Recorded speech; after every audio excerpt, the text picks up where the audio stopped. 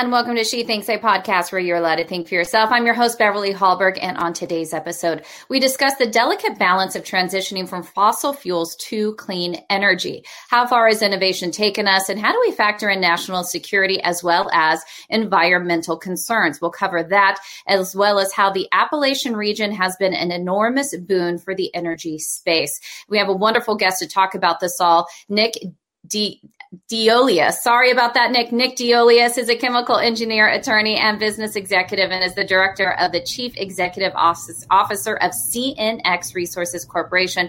During a career spanning 30 years, he served as a CEO or chairman of the board of 5 public energy companies. During that time, Nick has been on the front lines of the war being waged by elitists against the working men and women of Appalachia, the doers of the American economy, and the free-thinking individual. He's also the author of The Precipice, the left's campaign to destroy America. Nick, a pleasure to have you on the program today, and forgive me for butchering your name.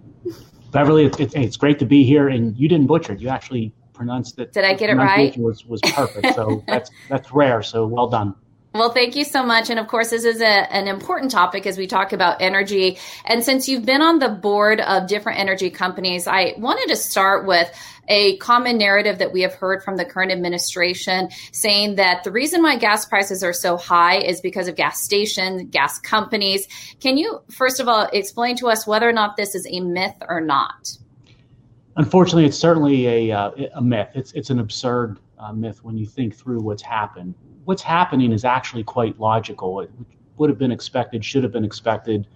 Looking back not long ago, when you sort of contemplate the energy/climate policies that not just the United States, but EU, et cetera, large parts of the world have adopted or run toward. And what those policies are effectively doing, some of it's through the regulatory state, some of it might be through international accords, some of it might be through sort of market subsidy or protected market shares for the favored pieces of the energy portfolio, but they're all aiming in the end to sort of drive the same sort of symptoms. One is to create energy scarcity, so going from sort of a position of energy abundance and energy independence to one of scarcity. It's designed to limit supply quite a bit. You see that with things like pipeline projects that are often blocked by regulatory or other type of action. Another symptom to expect is that the cost of energy is going to increase, again, by design. So it's not just that the supply is being reduced, but also you want the cost to go up. And in the end, both of those symptoms are really designed on the back end to drive down basically demand, consumption, use of, access to energy. Now, there's different perhaps reasons or justifications for that, depending on who you talk to throughout the different stakeholder groups or entities that are pushing these. But looking at where we're at today, with everything from grid reliability, geopolitics, there's a big geopolitical element to this. I think Putin and Ukraine are also symptoms of what happens when you pursue these policies without thinking things through, as well as what's going on with inflation, what's going on with overall quality of life, standards of living. They're pretty much, unfortunately, symptoms and somewhat to be expected if you think through what the ultimate goals or objectives are of the policies that we're seeing. And of course, so much has happened to pipelines. You mentioned that just a minute ago. And of course, one of the first acts that President Biden took was closing down the Keystone pipeline, while even recently lifting some of the sanctions on companies in Venezuela so that they can import some of the oil here. This brings up the issue of energy independence. How important is it for America to be energy independent? And did we achieve true independence under the presidency of Donald Trump? And where are we today? Can we get that back quickly if regulations were reduced? Great questions. I mean, this topic of energy independence, that's been bannered back and forth since the 70s, right, with the oil embargoes and back to the days of Jimmy Carter. And then every administration, sort of every cycle in business since then. And again, the fact of the matter is we achieved energy independence largely within this nation. And what did that, interestingly, it was not policy. It was not government intervention. It was basically innovation, ingenuity, the free market doing its thing through things like horizontal drilling technologies, advanced completion technologies that brought about the shale revolution within the natural gas space. And Appalachia was a big part of that, but other basins in the United States and globally as well. So those innovations, those developments by the free market or the doers, as you referenced at the start of this, right? It's sort of the exact opposite outcomes and symptoms that we talked about with the energy policies and climate policies we're seeing today. It increased the supply of energy, it reduced the costs of energy, and it basically created more affordability, better quality of life, those types of things. So using your pipeline example today, everybody talks rightfully so about Keystone as you have. The bigger example I just read today in the paper this morning, I don't know if you saw it or not, but the New England system operator for the grid in New England is basically warning that if winter is cold this winter, right, this coming winter, if it's cold, which it typically is in New England, then there's a significant chance that there will be rolling blackouts in New England. And you get to the whys, why would we need to do that or see that? Well, it's because, again, these policies have limited pipeline infrastructure to take a methane molecule that's basically manufactured in Pennsylvania, a couple hundred miles away from New England, can't build a pipeline to connect that supply source domestically to the demand in, say, Boston Citygate. So what happens is, we assume initially that wind and solar are going to fill that gap on a large scale. They can't because they're by nature intermittent. And now what are they doing? Boston, New England is having to import foreign liquefied natural gas or LNG. And what's happening to the global markets for LNG? Prices are going up, availability is becoming scarce because places like Europe are in desperate need of it to try to offset their lost production when they relied, in hindsight, not in a good way, on Russian natural gas. So this is all interconnected in geopolitics, energy security. They necessitate a prerequisite for smooth geopolitics and strong energy or strong national security is energy security. If you don't have that, we've learned that not just over the past year, we've learned that again going back to the 1970s. If you don't have energy security, you're not going to have national security. And if you don't have energy security, you're not going to have a geopolitical landscape that is smooth. You're going to have a lot of volatility, a lot of strife, and a lot of angst. It's going to create a lot of follow-on chaos as we're learning in 2022.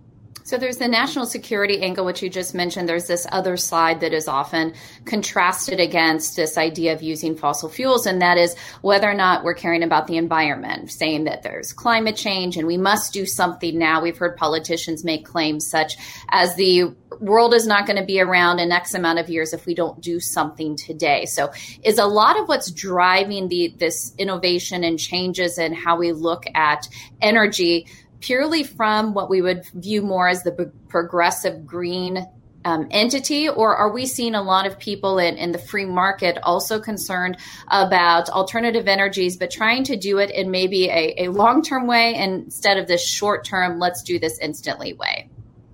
So again, like you're asking awesome questions. These are huge issues, right? They have implications far beyond the energy industry or energy landscape. The whole issue of climate change, it's very complicated, but it's also very simple when it comes to physics and math, which are undefeated over the long term in the history of humankind.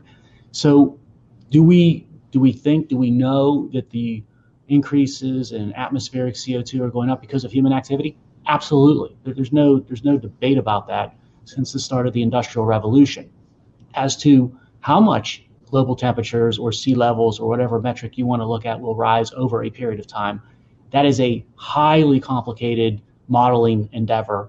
And most of the models that we've seen from the United Nations and everyone else in between have proven, if anything, to be very volatile and very inaccurate on look-back sort of bases. So it's very tough to predict. The other sort of realities that factor into things like climate change and what to do about it, one is this issue of carbon footprint. And again, this is simple carbon accounting, the physics, the chemistry of carbon accounting.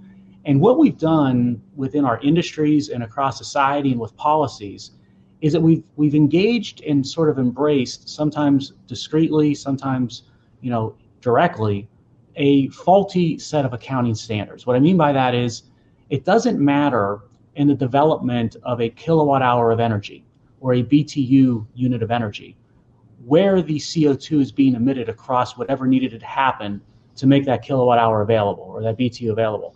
All the CO2 ends up in the atmosphere, right? So it doesn't matter if it's being emitted when you're manufacturing a component used to generate electricity or whether it's from burning a fuel to generate electricity, or whether it's used to transport, CO2 emitted in that process, that development chain, is CO2 that should be totaled into the carbon footprint of that form or piece of the energy portfolio. What we've done across the energy space and with policy and in the economy is that we're ignoring sort of that full life cycle carbon accounting. So when we look at something like natural gas or fossil fuel, so to speak, we're counting that carbon footprint of extracting the natural gas and combusting it in a power plant and the CO2 that's emitted. But then when we're comparing it to something like, let's say, wind or solar, what we're not doing is we're just looking at whatever the CO2 emissions would be at the turbine or at the panel when the sun is shining or when the wind is blowing. But yet to get that turbine to where it's at, let's say on a ridgeline in Pennsylvania, or that solar panel where it's at in a flat area of farmland in Appalachia or beyond, there's all kinds of CO2 that's being emitted in that endeavor. You have to mine all those rare earth elements, all those materials and compounds, very CO2 intensive. You've got to do it in places like Africa, China, then you have to process all of that to concentrate those materials and elements, very carbon intensive. You then got to manufacture turbine blades, solar panels, carbon intensive, carbon driven factories. Then you've got to transport them over here because all that's going to be done typically in places like China because of where geologically a lot of this stuff is. Then you need all the backup and redundancy for when the wind's not blowing and the sun isn't shining. That's carbon intensive. And then all the new transmission grid that's also required. So you add up the true carbon footprint of something like wind and solar, it is much, much higher than just the carbon footprint of what's emitted when the wind turbine is spinning or when the solar panel is being utilized when the sun's shining. And when you do it on that accurate apples to apples basis, what you quickly come away with, there is really no true zero carbon energy source in the world today. Everything has a carbon and a CO2 footprint. And getting accurate on the apples to apples comparison then allows you, right, to make the informed decisions from a policy perspective or from an energy mix perspective if you're interested in things like CO2 emissions and what that might mean for climate or climate change. We're not doing that across societies today. What we're doing today is we're sort of fooling ourselves. We're saying natural gas as an example, we're going to count the carbon footprint at the power plant of that. But when it comes to wind and solar, we're not going to add up or account for all the carbon emissions and CO2 emissions that lead up to the turbine being in place or the solar panel being in place. And from an atmospheric perspective, that's not the right way of looking at it, of course.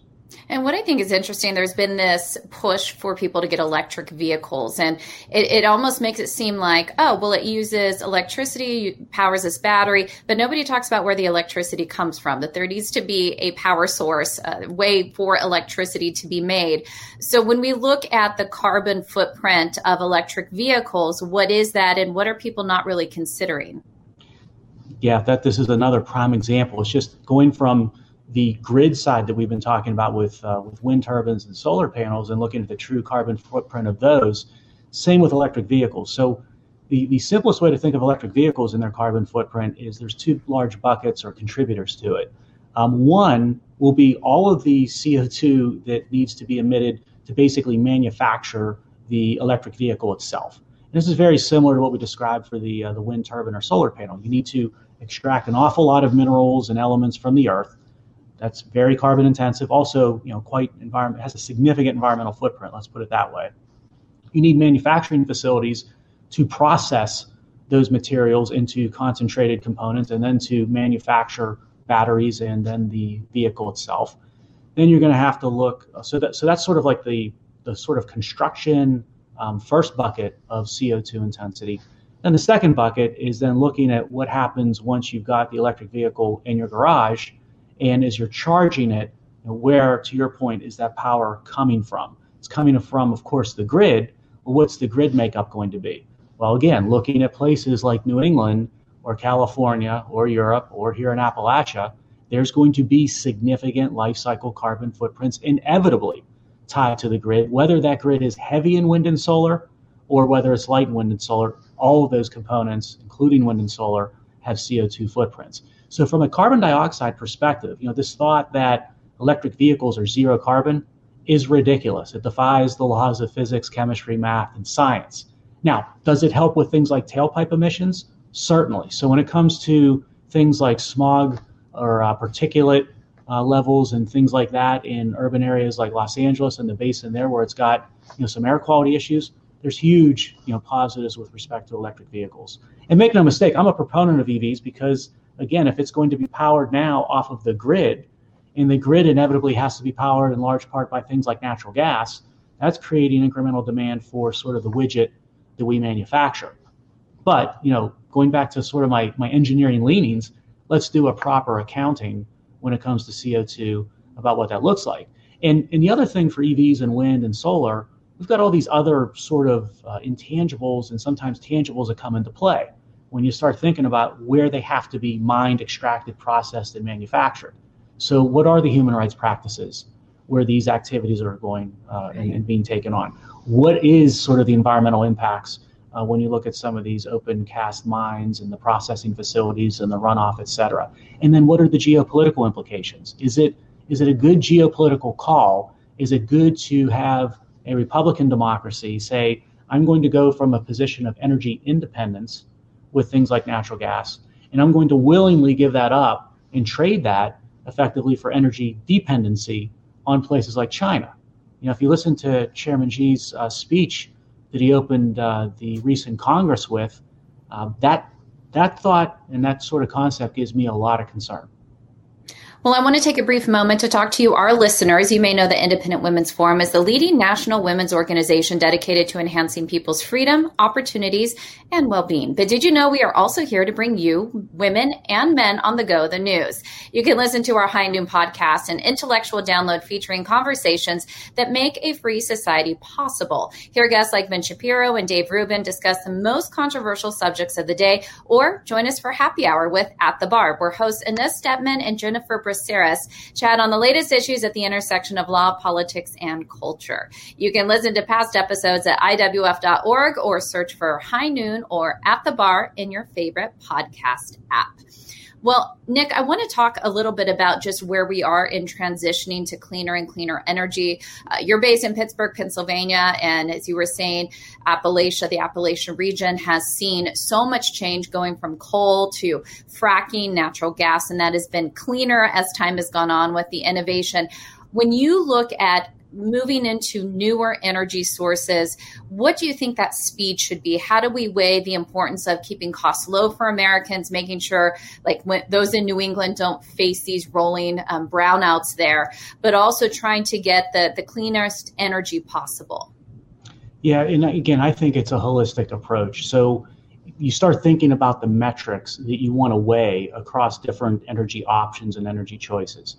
Certainly the availability, the energy reliability itself is crucially important. You want to know with certainty when you hit the switch, the lights come on, that when it's winter, your home's going to be heated, your business will be able to function, the factory will be able to function. So reliability should be, I think, at the top of the list. And we're seeing reliability issues across grids in California, in Texas, now in New England, with the EU, the UK, all of them largely driven by these issues of energy and climate policies that are sort of designed to degrade the reliability of the grid. Cost, of course, is a big one. And why is cost important? Well, it's not just economics and profit loss. The cost of energy drives the cost of just about everything that you can contemplate in an industrialized society. And I would sort of suppose that if the cost of energy were going up, if you were experiencing any energy inflation, you might be experiencing wider ranging inflation across the board. And lo and behold, what have we seen across all of these economies of recently is 2022 raging inflation, right? So the cost of energy is crucially important. I think where and how the energy is manufactured and sort of extracted, crucially important. So what I mean by that, Appalachia is a great example of this. You mentioned I'm from the Pittsburgh area, and Pittsburgh, of course, existed originally because of its manufacturing prowess relative to the location of energy. The factories and the mills were built here because they were in close proximity to energy and a reliable, low-cost source of energy. And that basically that industrialized Pittsburgh, and that manufacturing basically built the nation and built the world. We got away from that in the late 70s and early 80s when I was growing up as a kid, and it devastated regional communities. Now, with the free market and the innovation that brought on the shale revolution, these regions are being basically resurrected again, both rural and urban.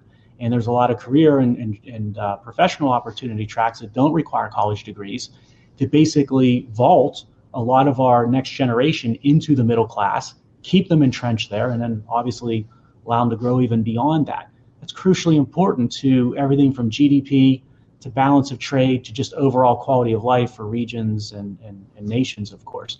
And then, of course, the environmental impacts, going back to recognizing every activity when you look at things like energy or manufacturing or any sort of industry of note, will have an environmental impact. Let's just do a true, honest accounting of what those impacts are so we can make an apples to apples comparison. And I think when you do that with things like natural gas generation on the electricity grid versus wind and solar, you're going to come to the conclusion of, solar in Arizona makes a lot of sense. Wind in the windiest places within the United States makes a lot of sense across all these metrics. But natural gas, basically across wide swaths of this nation's grid, that's the best option. You want that to be the bedrock of your portfolio. Well, final question for you. I was hoping you could give some insight to those listening to us today on what they can expect this winter with energy costs likely to go up. We expect that to happen. What should people do to prepare, and what should they expect?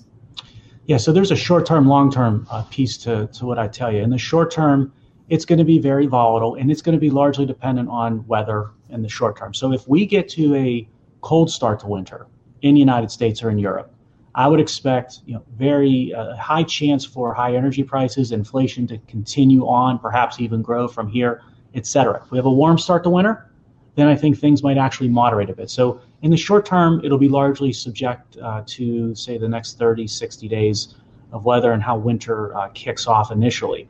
Longer term, that's where I'm more concerned. And maybe that's sort of frightening because that first part of the answer wasn't all that positive or bright.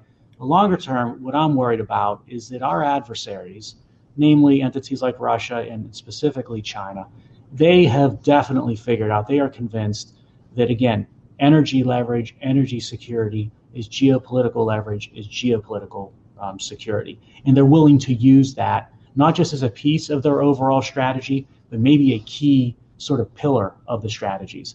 And that's flying and converging right at the same time with a lot of entities within the Western world, the environmental movement, the left, et cetera, that are looking to basically run towards climate policies that are handing this energy independence over into energy dependence. And I think longer term, when it comes to energy reliability, energy access, energy costs, that is not going to bode well at all. So if we can get back to, again, rational thought, science, not the science, but like the science of carbon accounting, the physics of how the grid needs to work, and we start making more informed policy, investment, and capitalization decisions across the grid and infrastructure, basically we get right back to where we were. The free market, if left to its own devices, would basically solve our inflation, our energy costs, our energy insecurity issues, and frankly, the CO2 equation as well in a very short period of time.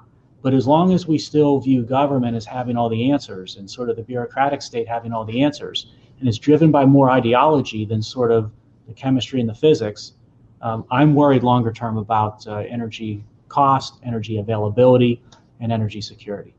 And as you pointed out with all of this conversation, there's so many different layers to this. Obviously, energy impacts all of us in so many ways. We're seeing that with costs going up, not just on gas, but on food prices and everything else. But as you were saying, there's that importance of what does this mean from a security standpoint, and how do we balance concerns with environmental concerns? So we appreciate your work, and also coming on She Thinks today, Nick Deolius. There we go. Deolius of CNX Resources Corporation. We appreciate it. Thanks, Beverly.